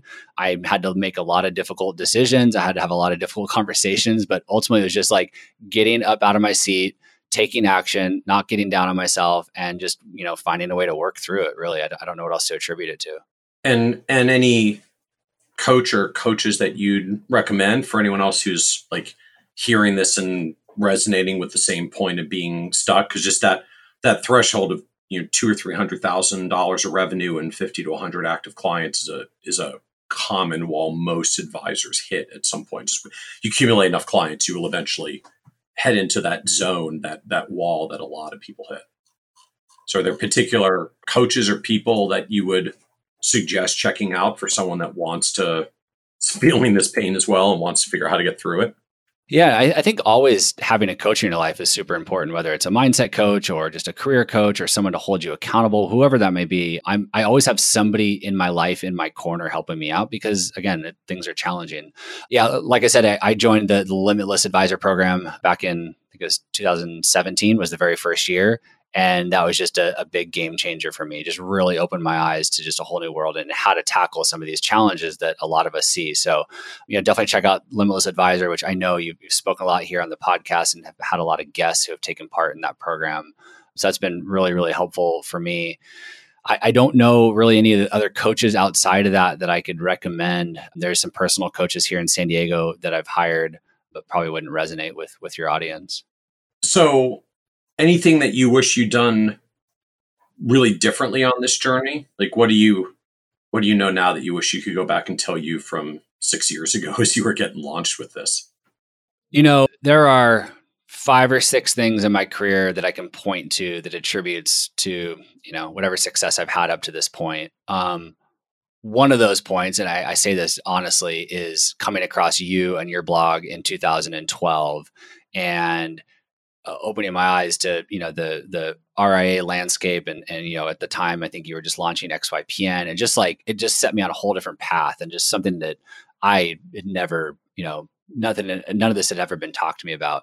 And what I wish I would have done back then is I wish I would have listened to you and I wish I would have gotten really specific and narrow and identified a niche back in 2012, 2014 and not had to go through all these different iterations and going backwards before I could go forward and having to fire my grandfather and all this stuff. Like I wish I would just listen to you way back then and got really specific, dialed in a niche and just got really focused and didn't get distracted and didn't lie to myself about this client and that client. I just think I would have been so much better off. It would have made my life so much easier. Now, I've had some fun going through all those different transitions and iterations. I love experimenting. We've tried all these different fee schedules and worked with all these different people. But ultimately, I think we'd be a lot further along if I would have just owned this niche on day one, stayed committed to it, kept things simple, and just kept my head down and listened to Mr. Kitces. All right. So now I just got to ask, like going back retrospect, is there anything I could have said differently to get you on board? I mean, just this challenge, this fear, I think is so present for almost every advisor that's thinking about it, right? That just, it's hard not to be attached to the fear of all the people you'll be saying no to when you get focused, rather than seeing all the people that will say yes because you can connect with them more. Like, is there something that might have helped you change your approach or get that focus back then? Or did you just have to live this journey at the end of the day? Yeah, it's something I think about a lot too, because so many people are challenged with it, especially advisors like myself who, they had built up a decent clientele. They have 50, 75, 100 clients, and they just can't imagine, having to go backwards and, maybe get rid of some of these clients. So it's a real challenge for somebody in that position who's been working for 10 years and things are all over the place. I don't really know, Michael. I don't really have the answer other than I think you've done a great job of staying committed to that strategy and, having phenomenal guests on your podcast and talking about their experience. And I just try to share that with other advisors. But I think once you try it and you see the benefit of it, just kind of this light bulb goes off. And so sometimes it's just a matter of, getting a little bit uncomfortable, and giving it a go, and having some of these hard conversations and making some of these decisions. But it's a tough one. I wish we had a better solution. So maybe you'll tie it into this theme or go another direction. Like, what advice would you give to younger, or I'll even just say newer advisors, because some are career changers coming in, not necessarily chronologically as young. What advice would you give to newer advisors, like getting started and launched today? I think if you can get as clear as possible on who you want to work with, exactly what they look like, right? Their age, the challenges that they have, and then more importantly, I think spending time in the early days. This is something like I wish I would have done years ago. Spending time in the early days, creating processes and workflows for everything that you do. I mean, nowadays, every single thing that we do is backed by a workflow or a process, and it just makes things so much easier, and it improves the client experience and the value that you're able to deliver. But it just took me so long to just adopt a CRM system. So I know it's fun to go and try all these different marketing things and blog and podcast and have these introductory phone calls and stuff. But I would really encourage new advisors to do that hard work first, pin down these processes and these workflows, build those into your system. They don't need to be robust and perfect on day one, but lay that foundation so that as you grow and as you kind of get over these different hurdles and you add team members, you can continue to improve and adapt. And it just makes your life so much easier. And I know a lot of advisors know that these days, again, in the wirehouse world, we didn't really have CRM systems. It just wasn't something that we were trained on. And I just don't have an operations mindset, but as much as you might hate it. And, one of the things I guess I didn't mention is because I suck so much at operations, I just don't have that mindset. Like, we hired a CRM consultant to help come in and shape our CRM system and clean things up and teach us how to build some of these workflows. And, we had her on board for a few months. So, if you need to hire someone to help, don't be afraid to ask for help. It's so important. And out of curiosity, what's your CRM system of choice at this point? And who did you hire to help with it when you needed help? Oh, I knew you were going to ask that. I will dig up her name and share it with you, and you can throw it in the show notes. I always draw a blank on her name. But so we were on Juncture Cloud for the longest time. My lead planner is just, obsessed with workflows. And so they just have a really good workflow system. So we were on Juncture Cloud for a really long time. Juncture's obviously made some changes recently, and they haven't really made as many improvements as I'd like to see. So we went through a whole process of reevaluating a new CRM provider, and we just recently jumped over to Redtail. So now we're on Redtail. We're really enjoying it. It's been a really good experience. I'm actually enjoying a CRM that integrates with other software and integrates with Zapier that allows us to connect to some other platforms as well. So, we went through quite a bit of research to land on Redtail, and we're pretty happy with them. So as we wrap up, this is a podcast about success, and one of the themes that always comes up is just the word success means different things to different people. And so you've had this great success trajectory building the firm and up to $76 million in just a couple of years. And so the business is certainly doing very well now. But I'm wondering, how do you define success for yourself at this point?